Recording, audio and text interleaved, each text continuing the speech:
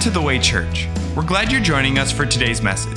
For sermon notes, service times, and more information, check us out online at thewaychurchva.com.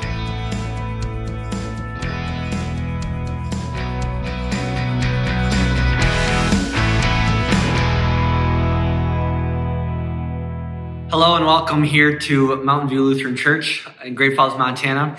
I am Pastor Josh Schultz, and we are continuing to work through our sermon series called Uncovered.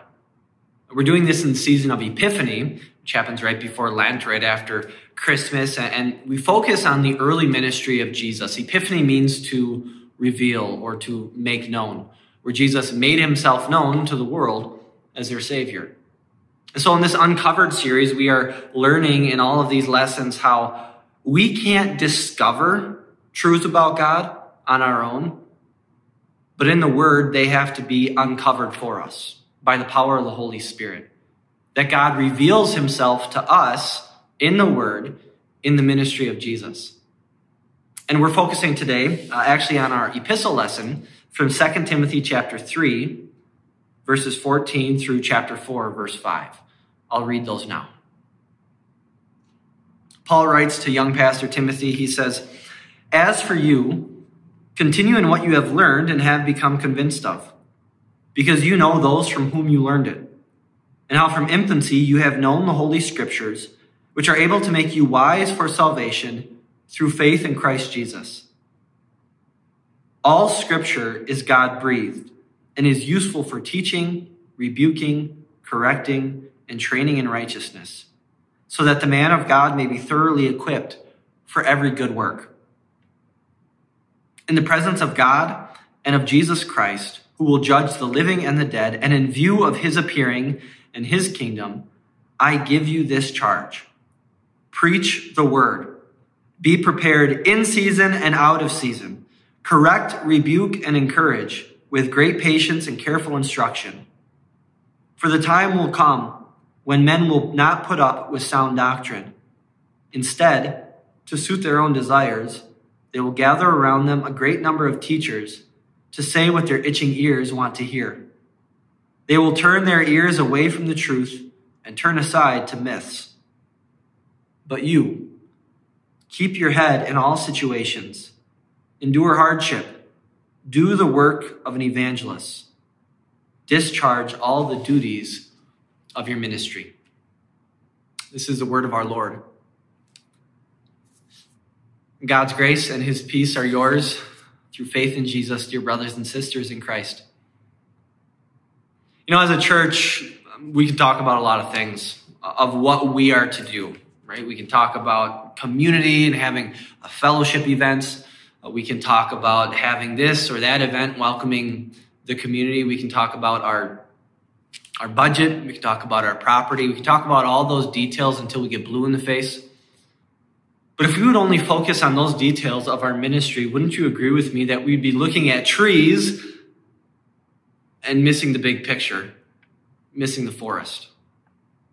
So what we're going to do for the next 20 minutes is we're going to, as a church, not think about the property, not think about the budget, not think about this, that, or the other detail of ministry. We're going to look at the big picture, the big purpose, the big agenda that God gives to us.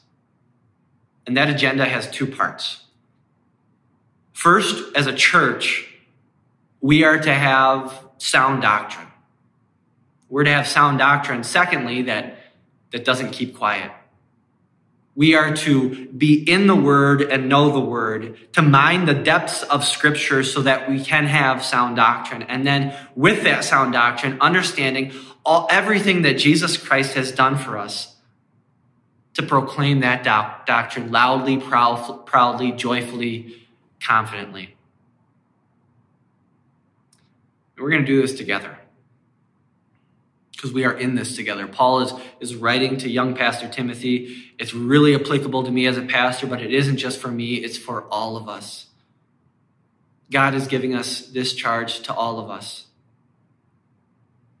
to young and old, to men and women, to pastors and lay leaders, to leaders and people just sitting in the pew on Sunday morning, to new members, to longtime members, to the prospects who will join our church in the future. all of us are in this together. All of us are getting this agenda to have sound doctrine that doesn't remain quiet. And Timothy needed to hear this at this point in his ministry. He was a young pastor, and you can just tell from Paul's words that there were times where Timothy was very confused, and I can relate as a young pastor. Because just like today, for Timothy, there was so much to do. There was the gathering of offerings for widows in Jerusalem. There were helping out the poor and the widows in his own neck of the woods. There was training and selecting elders. There was new churches that they were starting. There were prospect lists. There was administration. There was managing this, that, and the other thing. There was a lot to do as a shepherd, as a young pastor. And I'm sure Timothy felt swamped. I'm sure he felt that there's all these different things to do. How am I ever going to get it all done? And Paul knows that. And so he writes to Timothy probably one last time. That's why it's called 2 Timothy. Paul is in Rome. He's writing to his protege, young pastor Timothy. And he's telling Timothy, if you do anything, do this. This is Paul's last will and testament to Timothy, and he's telling them, remember to do this. Paul says, I give you this charge. Right? And he's giving that charge to us as well. To have sound doctrine that doesn't keep quiet. First, let's talk about sound doctrine. Paul uses that phrase, that term, in verse 3. A sound doctrine literally means healthy teaching. It's teaching that isn't sick. It's not broken. It's not missing any parts. It's not doctrine that focuses on this teaching of the Bible and ignores that teaching of the Bible. It's not one that focuses only on this and then really doesn't talk about the other ones that are not as essential, you could say, or critical to our salvation. That's not sound doctrine. No, sound doctrine is whole. It is complete. It talks about everything. Sound doctrine is healthy teaching, good theology. And Paul prophesies, he says to Timothy, a time will come when men will not put up with sound doctrine.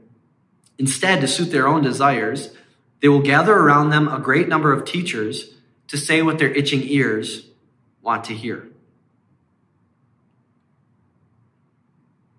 And boy, has that prophecy come true today. We call this religious consumerism. Just like you pick out a restaurant that suits your taste, you also get to pick a church that suits your taste. Understand that if you're a member here at Mountain View, that nobody's forcing you to be a member here, that you could leave literally anytime you wanted to. That is up to you. And you can go out and find a church, a different church. And if you wanted to find a church that will teach you that, well, you can live whatever way you want, well, you can find a pastor in a church that will teach that. If you want to find a church that tells you that Jesus is just one of many ways to heaven, you can find a church and a pastor that will be talking about that on Sunday morning.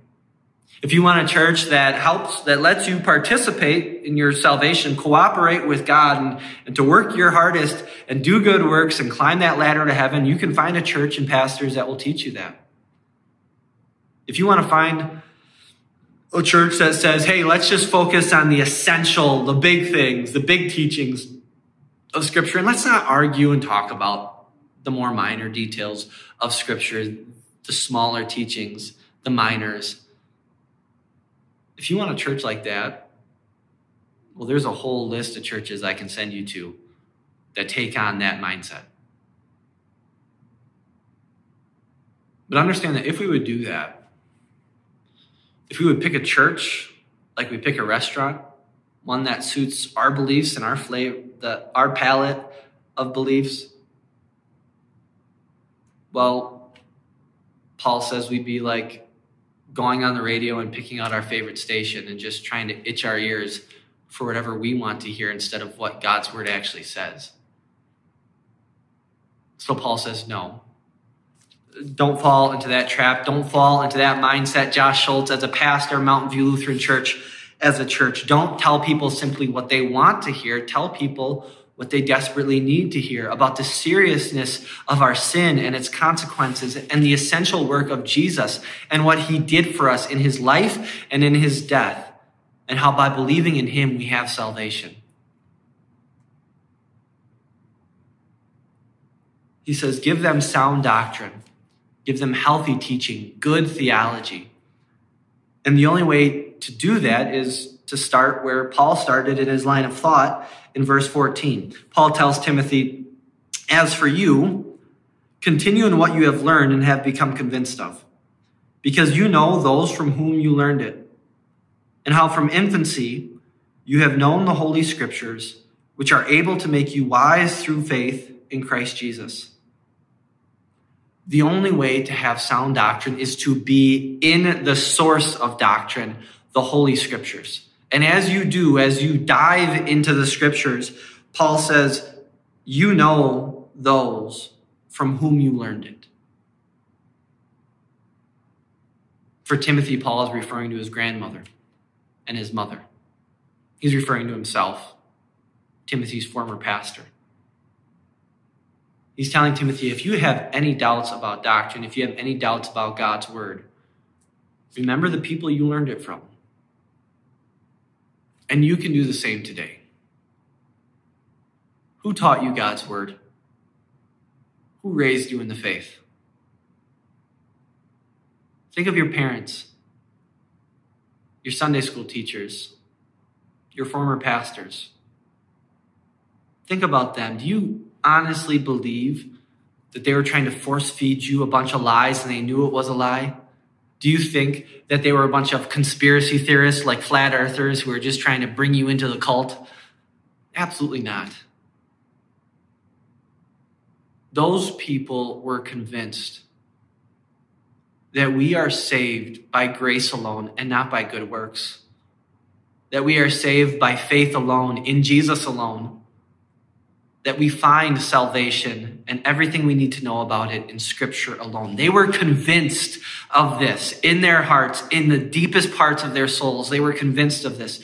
And they loved you enough to bring you to that faith and raise you in that faith. When you have any doubts about God's word, remember them, Paul says.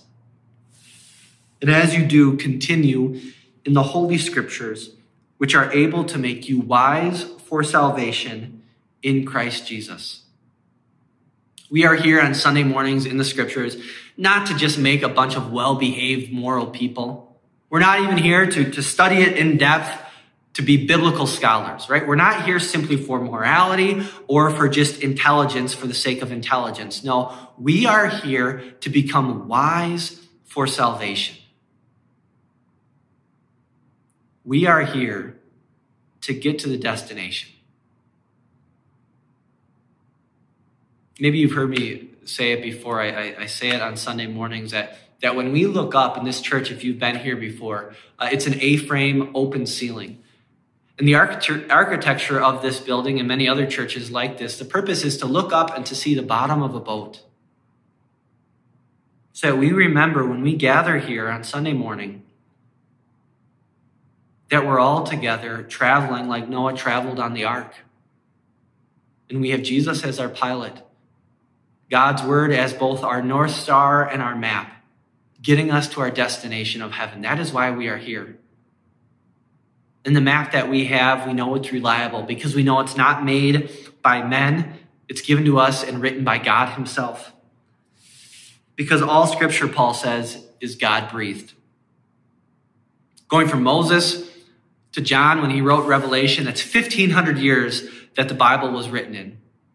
All these different people, all these different authors from different times and places, cultures and settings, even languages, different life stories, all of them different, and yet there was only one author. I've heard it said like this, that verbal inspiration, God breathing into the authors, it's like a great musician. A musician who's able to pick up a trumpet and play that beautifully. Then he picks up the trombone and he plays that beautifully. Then the tuba, and then he picks up the clarinet and then the flute. He picks up all of these different instruments and plays a masterpiece with each one. So it is with God's word. Different people with pens in their hand, but yet it's only one music player. It's only one author, God himself. The Bible is nothing short of a miracle. that even after all of these years, with different languages and different translations, as we go back to God's word, we know that each and every word in our Bible is God's word. It's inspired and written by him. It's a miracle. And never sell this point short. Ask yourself, who can truly know the mind of God? Who can understand his thoughts? Nobody. We can't. But yet God, with all these big thoughts that are higher than ours, he takes everything that he thinks about us and that he feels about us and his plans for us for eternity. He takes those thoughts and he inspires people to write those thoughts down in words, in a form of communication that we can comprehend, that we can understand by faith. And he does it in such a beautiful way through history and story, through eyewitness accounts, through poetry and genealogy and promises, all of it leading us to the same place, all of it leading us to the same person, Jesus Christ. Because Jesus said in John chapter 5, "These are the very scriptures that testify about me." So that's why we're not going to pick and choose of what parts of the Bible we're going to believe are inspired or not. All of it's inspired. We're not going to pick and choose of what to focus on and what not to focus on. We're going to talk about all of it when the time comes. We are going to have healthy teaching, good theology, sound doctrine, because all of it is built on the bedrock of the life and death and resurrection of Jesus Christ and how we are declared not guilty in him. All of Scripture points us to that. But we're not going to rip up these pews behind the camera and put cubicles in. So when Sunday morning comes, people just come in here and everybody studies on their own and we keep quiet like a library. No, because that's not what sound doctrine does. Sound doctrine does not remain quiet. Sound doctrine has to make a sound. Sound doctrine has to get loud because we have something to say. Paul tells Timothy and he tells us, in the presence of God and of Jesus Christ, who will judge the living and the dead, and in view of his appearing in his kingdom, I give you this charge. Preach the word. Be prepared in season and out of season. Correct, rebuke, and encourage with great patience and careful instruction. Jesus is coming back to judge the living and the dead. Every knee will bow, every tongue will confess that Jesus Christ is Lord. He's coming back. That's why we have to preach the word. Ask yourself, if you found out that the city's water was contaminated and that's why everybody was getting sick and dying and you were the one who discovered it, wouldn't you tell everybody? Wouldn't you start handing out clean water to people? If there was a brush fire near your neighborhood and you found out that the neighborhood was going to go up in flames and you were the first one to discover it, would you just pick yourself and your family up and put yourself in the car and drive away as fast as you can? But if you had time, wouldn't you start honking the horn, screaming out your windows, or if you had time, start knocking on people's doors to get them out of their house? If you found the cure for cancer, and it was just in one pill and one dose, and you discovered it, wouldn't you go to a young mother whose children are about to lose her and give it to her? If you had the solution, if you had salvation and you discovered it, wouldn't you tell other people too? And so it is with us. When we talk about having sound doctrine, it's not simply that we want to be right. No, it's what the truth, being right, tells us. That we have the solution. We have discovered by the power of the Holy Spirit in the Word of how Jesus brings us to heaven. And that faith is essential. Believing in him is how you get there. Jeremiah, that we're going to read about in our first lesson for today. Jeremiah in in chapter 20, he said that the word of God was like fire in his bones. That when God gave him, the prophet, his words, if he kept those words inside him, he would just burn up. It would consume him. He had to let the fire out. He had to let God's word out. And so it is with us. We have to share it. We have to preach the word, being prepared, Paul says, in season and out of season. That means when it's convenient and when it's not. When it's comfortable here on Sunday morning or watching at home online, and when it's Monday through Saturday, and we've got people in our lives that need to hear it. People in our lives that we too need to invite to church or share a video like this with to tell them about Jesus. It's when people want to hear it and when people don't want to hear it, but they need to hear it. Because all scripture is God-breathed and is useful for teaching, rebuking, correcting, and training in righteousness, so that the man of God may be thoroughly equipped for every good work. God promises that when you hear the word and when you study the word and when you share the word, God's word will go to work.